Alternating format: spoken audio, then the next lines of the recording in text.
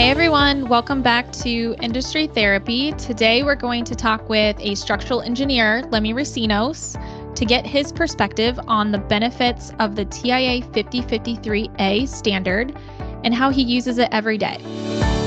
This podcast is provided by the Telecommunications Industry Foundation. This podcast, as well as much more additional content, can be found at tiffonline.org. Please welcome your hosts, Michelle Kang and Scott Stecker. Lemmy is licensed structural engineer with Colliers Engineering and Design. He has over 10 years of experience in the telecommunications industry. And Lemmy was also one of the initial contributors of the original TIA-5053 standard. Welcome to the show, Lemmy. Thanks, Michelle. Hey, guys. How are you doing? Doing well. It's a good day. Appreciate you being on. All right, Lemmy, to start off, your involvement with the TIA-5053 standard goes way back. Can you explain a little bit how and when you got involved? So I started getting involved, I believe, Michelle, was actually when you started getting involved in 2015. You joined, and because you and I were working together at the time, we joined the group that was working on TIA 5053 just to really see where we could help the industry, where we could use some of our expertise on mount analyses to help develop a standard that could be used by the industry. And that turned into really working through a pre-existing standard that one of the carriers had, and looking at how we could take that client-specific standard, broaden it a little bit, and apply it to the entire industry in a way that would be usable and understandable by engineers really through every single aspect of a site as it gets constructed and designed. Okay, and talk a little bit about how you use the standard as an engineer, because from what we understand, based on the objectives, there are multiple different uses for an engineer with this standard. Yeah, so I think as an engineer using the standard day in, day out, there's really two main applications that I would use it for. One is if a client approaches me and says, can you specify a new mount for this specific loading? I can look at section 4 of TIA 5053-A, look at the site-specific criteria that the client wants, look at the site-specific loading, use that, go through step-by-step of section 4. I think it's outlined really well in 5053-A, especially in the examples in the appendix, as far as how to take site-specific loading and determine a rating. I would then look at that rating and say, for example, after I look at the exposure, the wind speed, everything, and the loading, and I determine that the rating required is M1200, 1600R. I could then go to the client and say, here's the rating that's required for this specific site. They can then go to various manufacturers and say, this is the minimum rating I need for this site. What products do you have that I can use to install my loading? The other big use for the mount is, let's say I have an existing rated mount that has been installed, and the customer says, I procured from manufacturer a M1700, 1300R mount, right? Here's the new loading that we want to install. Is this mount going to be adequate for the loading? At that point, I have two options. I could do a full rigorous structural analysis and say, here's your very site-specific loading and site-specific results. But if the existing loading and the proposed loading is going to be installed within the horizontal and vertical eccentricities that are allowed by 5053-A, there's some really good tables at the end of the standard that show kind of what those tolerances for vertical and horizontal offsets are.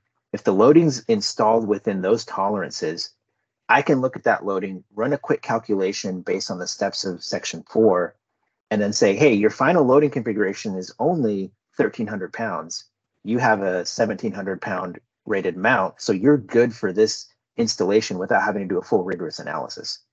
Nice. So let's say I am a brand new A&E, and I don't really know much about 5053-A. I can see it's a standard, and people say it's so easy to use, but what are some of the tools that I can build myself that are going to make it easier to apply and easier to fold into my workflows? That's a really good question. If you're doing mount analyses already and you have some sort of Excel or MathCAD or some sort of tool that calculates the forces that you would apply to an antenna pipe in your mount analysis, you really are 80% of the way there. So what I can do is I can take that tool, or what you can do is you can take that tool that you already have, make some adjustments to it so that when you input your loading, it will give you a force that is calculated in accordance with 5053A. And then you can do an apples to apples comparison with the force from that tool to the mount that you're analyzing or wanting to compare against, or to a new proposed mount that you're trying to see if the proposed mount will be adequate for your site-specific loading. Gotcha. And there's some new sections in there about unbalanced loading. So let's say the output of your comparison puts a whole lot of load on one half of this mount. What are the kind of criteria surrounding what does and does not apply for classified mounts? It's a really good question. I'm always going to refer back to, I think it's figure 5. I'm looking at it right now in 5053A. That kind of gives you a visual representation of the loading. Pretty much what the standard tries to do is to make sure that when you do have loading on a mount, it's balanced as much as possible across the entire face. If you have 4 antennas, you want to have them evenly spaced, and you want to have equal roughly weight and wind area on each side of the center line of the mount. If you have a situation like you're saying where it's unbalanced, there's a pretty straightforward formula in figure 5 that walks through. You really want to stay within 20%. What do I mean by 20%? I mean, if you have 40% of your load on one side of the mount, you would have 60% on the other side of the mount. If you go outside of that, where you have a 30-70 unbalanced loading scenario, at that point, there's really 2 options. One, the 5053 classification no longer applies, and you have to move to a site-specific analysis. Or 2, as the A&E, you can reach out to the mount manufacturer and say, hey, did you design your mount for unbalanced loading situations that go outside of this 40-60 split? And if the mount manufacturer says, yes, I did, I actually designed it for a 20-80 split, you're at 70%, you're within that specific rating that the mount manufacturer considered for unbalanced loading, and you can still use the 5053. How much importance do you apply to that communication link, being able to actually reach out to the manufacturer and get that information? Oh, I think it's super important because, one, I think there's a big misconception in the industry that a 5053 rating is just a mount manufacturer saying, well, here's the numbers that this mount is good for, and I'm done. What actually is happening behind the scenes, and I know you guys do this and other manufacturers do as well, is you're doing a full structural analysis, 3D RISA model or a Bentley model, some sort of 3D modeling software. You're doing a full analysis and applying loads on that model until the mount gets to 100% capacity stress ratio. Then at that point, you're looking at the loads and saying, all right, this mount was at 100% when I had 1,700 pounds on each antenna pipe. My mount rating that I'm going to publish is M1700. So as an engineer, me knowing that the mount manufacturers are doing their due diligence, that they have engineering consultants or in-house engineering staff that can answer some of my more technical questions, it's super important for me to have that open channel communication that I can reach out and say, hey, I don't understand this aspect of what you're doing in your mount rating, or help me understand your unbalanced loading. Help me understand how you got this rating. I'm looking at this and I'm seeing something slightly different. So it's definitely really important for the A&E to have a good open channel communication with the manufacturers, and on the flip side, for the manufacturers to be able to provide that support to the A&Es and to the contractors and to the end users. Now, Lemmy, what's the difference in how you as the engineer approach specifying a new mount before and after the 5053 standard was released? Oh man, that's a good question. Before, it was really a shot in the dark. I was taking a mount model, either one that I had pre-built or one that I would build. Let's say I wanted to specify a mount from manufacturer A. I would go and build that model. I would apply the site-specific loading. I would analyze it and hope that it passed. If for some reason that mount model failed, I would go to the next stronger version of that model, analyze everything again, and okay, now it passed at 87%. So I would tell my client, okay, after doing 2 or 3 iterations of analyses, here's the mount that will work. Mount manufacturer A, model 12-foot face, heavy duty. But on my end, I'm doing 2 or 3 full analyses to get to that final conclusion. With the 5053, I don't have to do any sort of analysis. Like I said, the mount manufacturer has already done a full rigorous analysis on the front end. So I just need to use my engineering tool, put the loading in, calculate what that force is, and then look through a catalog from 5 mounts that a manufacturer provides and see which one is going to be most cost effective and which one is going to have the most additional capacity if that's something that the end client wants, and then be able to tell them, here's the mount I recommend. The 12-foot medium duty sector frame actually has a rating of 1200, M1200, but your forces are 700. So you're probably going to have about 40% extra capacity in that mount. I'm able to do all of that without doing any rigorous analysis, which makes it faster for me and honestly more cost effective for the end user as well, because I'm not charging them for a full analysis. Nice. And along with that, say I'm someone in a procurement role that has no idea what 5053A is, right? I know it's about mount classification. I've heard this buzzword, obviously listening to various media about it, but how do I use that as someone in procurement? And, you know, from an engineering perspective, what are some of the things that you could help me out with when I'm preparing an RFP or putting something out to bid? How does this help me? It's helpful on every single site. Where it really is going to help you is when you're looking at doing a big push. Let's say you're an end user and you want to build 75 new sites across, I live in Tennessee, across the state of Tennessee. And you're trying to figure out, all right, I need to put a bid out to construct these 75 new sites, and I need to put a bid out to buy, what's 75 times 3, 225 new mounts if you're doing sector frames, right? Mm-hmm. If you know that you're going to have a specific set of loading that's going to go on all the sites, what you can do is you can engage an A&E, you can engage an engineer and say, here's the loading that's going to go across all 75 of these sites. I can look at that as an engineer and say, okay, here's the maximum loading.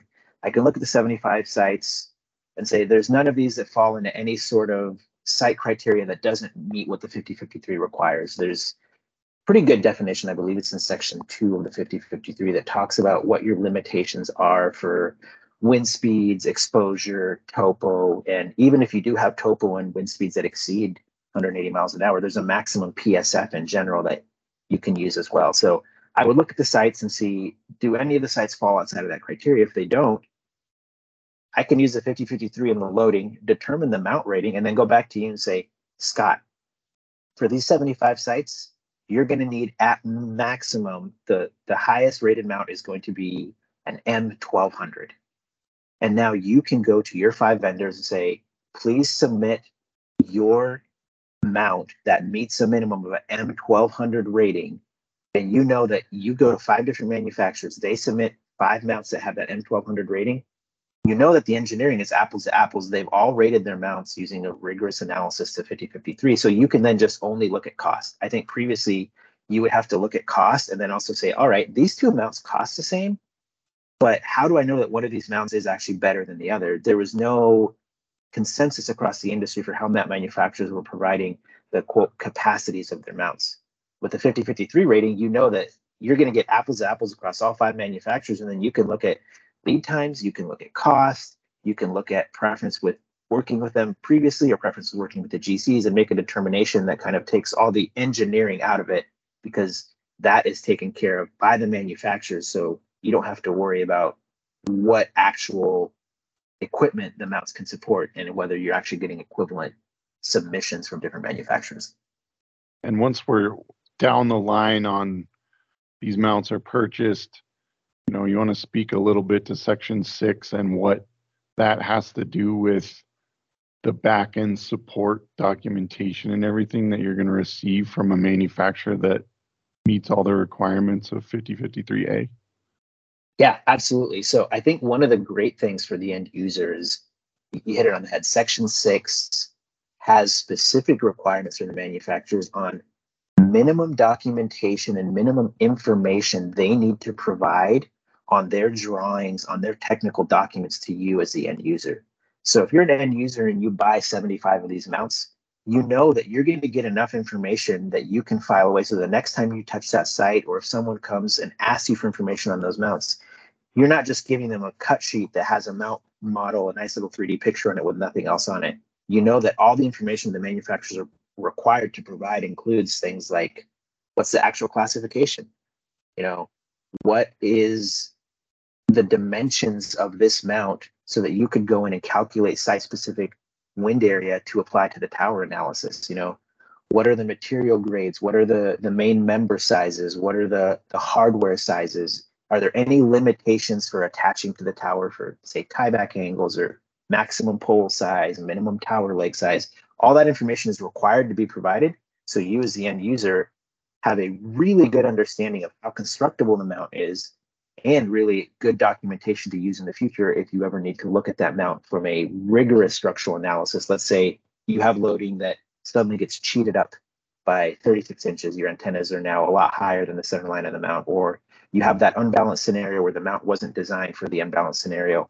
You could then do a rigorous structural analysis using TIA-5053-H, but all that documentation is provided, so you're not going to have to map the mount. You're not going to have to make 10 different phone calls to a manufacturer saying, hey, I have this mount from 2 years ago. Can you tell me what size this member is? Can you tell me what steel grade that is? All of that is required to be provided up front based on the 5053. Very nice. So when you do have a changed condition down the road, sounds like that makes things a little bit easier, yeah. Oh yeah, absolutely.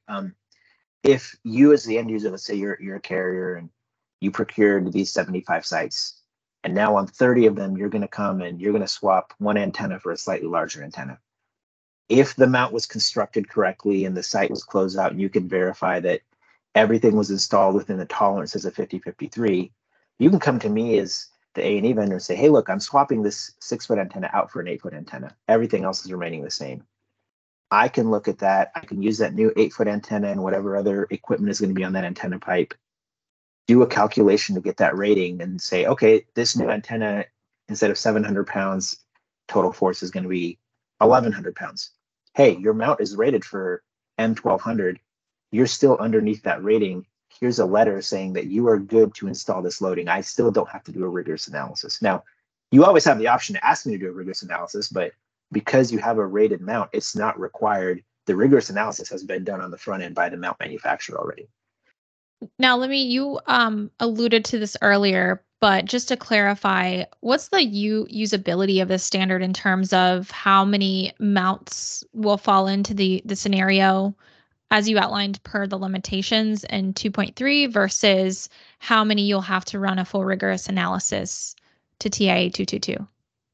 I'd say you're probably going to capture 80 to 85% of mounts using the 5053. You're always going to have sites and mounts that are outliers that fall outside of really the specifications of 5053. You might be in a hurricane zone where the wind speeds are higher than the maximum required wind speeds for 5053. You may be in a site that has extreme topo, that when you consider the topo effects plus the exposure effects, that final PSF is greater than the PSF allowed by the 5053.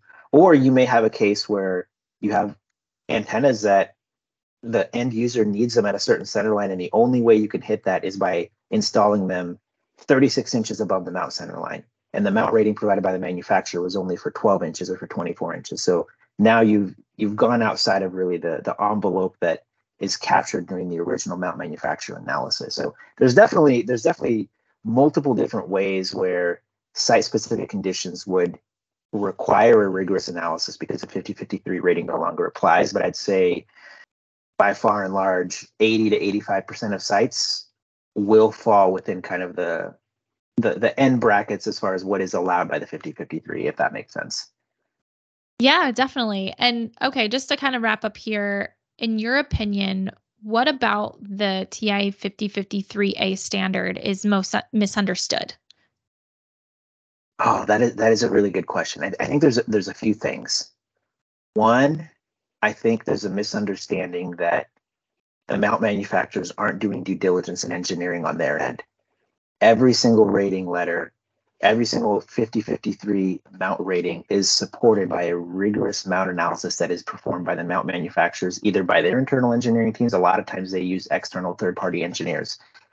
I think that's one part of it. Another part that is misunderstood is really the unbalanced loading. That was kind of a question mark in the original 5053 version. 5053A really helped clarify that a lot by adding some really useful graphics as far as what does unbalanced loading actually look like? When can you use the mount rating if you have slightly unbalanced loading versus severely unbalanced loading? So I think that is something that was definitely misunderstood. And because it is a new concept, it's probably going to continue to be misunderstood for a little bit. But the 5053, in my opinion, does a really good job of helping educate the users of the standard with these really useful graphics and really easy to follow formulas. So as long as an engineer in A&E is looking at specifically, I think it's figure 5 for that balanced and unbalanced loading, they should be able to have a good understanding of that once they actually spend the time digesting what those new changes are. I think the last thing that is probably misunderstood is people, engineers, A&Es, and really sometimes even end users, different entities in the industry, think that if you're using the 5053, you still need some sort of rigorous analysis, or you still need some sort of site-specific engineering to be done beyond just using the engineering tools you have to calculate what that force is. All of that is not required. I've said it again, and I'm going to keep harping on it. The mount manufacturers have done all that due diligence and made it easy for the rest of the industry by doing rigorous analyses on the front end. So if I'm looking at a 5053 rated mount, all I have to do is calculate the site-specific criteria and the forces for a single antenna pipe, the maximum loaded one, and compare that to the rating. I don't have to do any sort of additional analysis. I don't have to do any sort of additional comprehensive report. I can provide a letter to the end user saying, the engineering has been done pretty much, and your loading configuration falls within the original engineering parameters. On the other side, if a mount manufacturer provides a rated mount and it gets installed, during installation, you don't need a follow-up site-specific analysis or a follow-up letter saying this is what the mount has been rated for, signed and sealed by a PE, because the mount manufacturer has already taken care of that and they can provide that to you if needed. But you don't need to engage your A&E or your engineer to say, can you please do a separate letter for this site or a separate full analysis? Because at that point, you're being redundant with the engineering and the hard work that's happened on the back and the front end, really, from the manufacturers. How often do you run into kind of manufacturers more or less cheating the numbers? Let's say you selected a mount with a high rating, and then you had a condition or someone asked you to run an analysis a few years later. Have you run into that at all? Not really, honestly. I think when we first released this, that was honestly a concern of mine, is you would have manufacturers that didn't understand how to rate their mounts, or that cheated their numbers a little bit because they weren't doing a full rigorous analysis. What I've seen is the mount manufacturers that do their internal ratings on their own, their level of engineering is very high quality. They have licensed PEs of their own. They have engineers that really understand 5053 and also understand TIA-5053-H Chapter 16. The smaller mount manufacturers that don't have those types of resources, and we participated in this, reach out to engineering firms like ourselves and ask us to do a third-party rating for them. We've had manufacturers reach out to us and say, hey, I got a third-party rating. Can you double check this for me? So what I've seen is the smaller manufacturers that may not have in-house engineering services, they're still trying to do their best by engaging really qualified and knowledgeable engineers to do their ratings for them and provide signed and sealed deliverables. So I haven't run into it yet. Does it happen? Honestly, possibly. You can never say never, but I think all the manufacturers that I've seen and used have been pretty straightforward and open with how they're determining their ratings, and we've been able to verify that on our own independently if we've needed to. All right, Lemmy. Well, thanks for taking the time to be on our show today to talk about TIA-5053-A, and we look forward to continuing to work with you in the future as TIA-5053 continues to evolve based on the needs of the industry. Awesome. Thank you, guys. It was a pleasure, and I enjoyed it. Thank you for listening to Industry Therapy, presented by the Telecommunications Industry Foundation. The information expressed herein are the opinions of the individuals. They are not meant to supersede regulations, standards, or AHJ requirements that govern the referenced subject matter. To view additional TIF podcasts and other educational content, or to submit a potential topic for a future podcast, please visit our website, tifonline.org.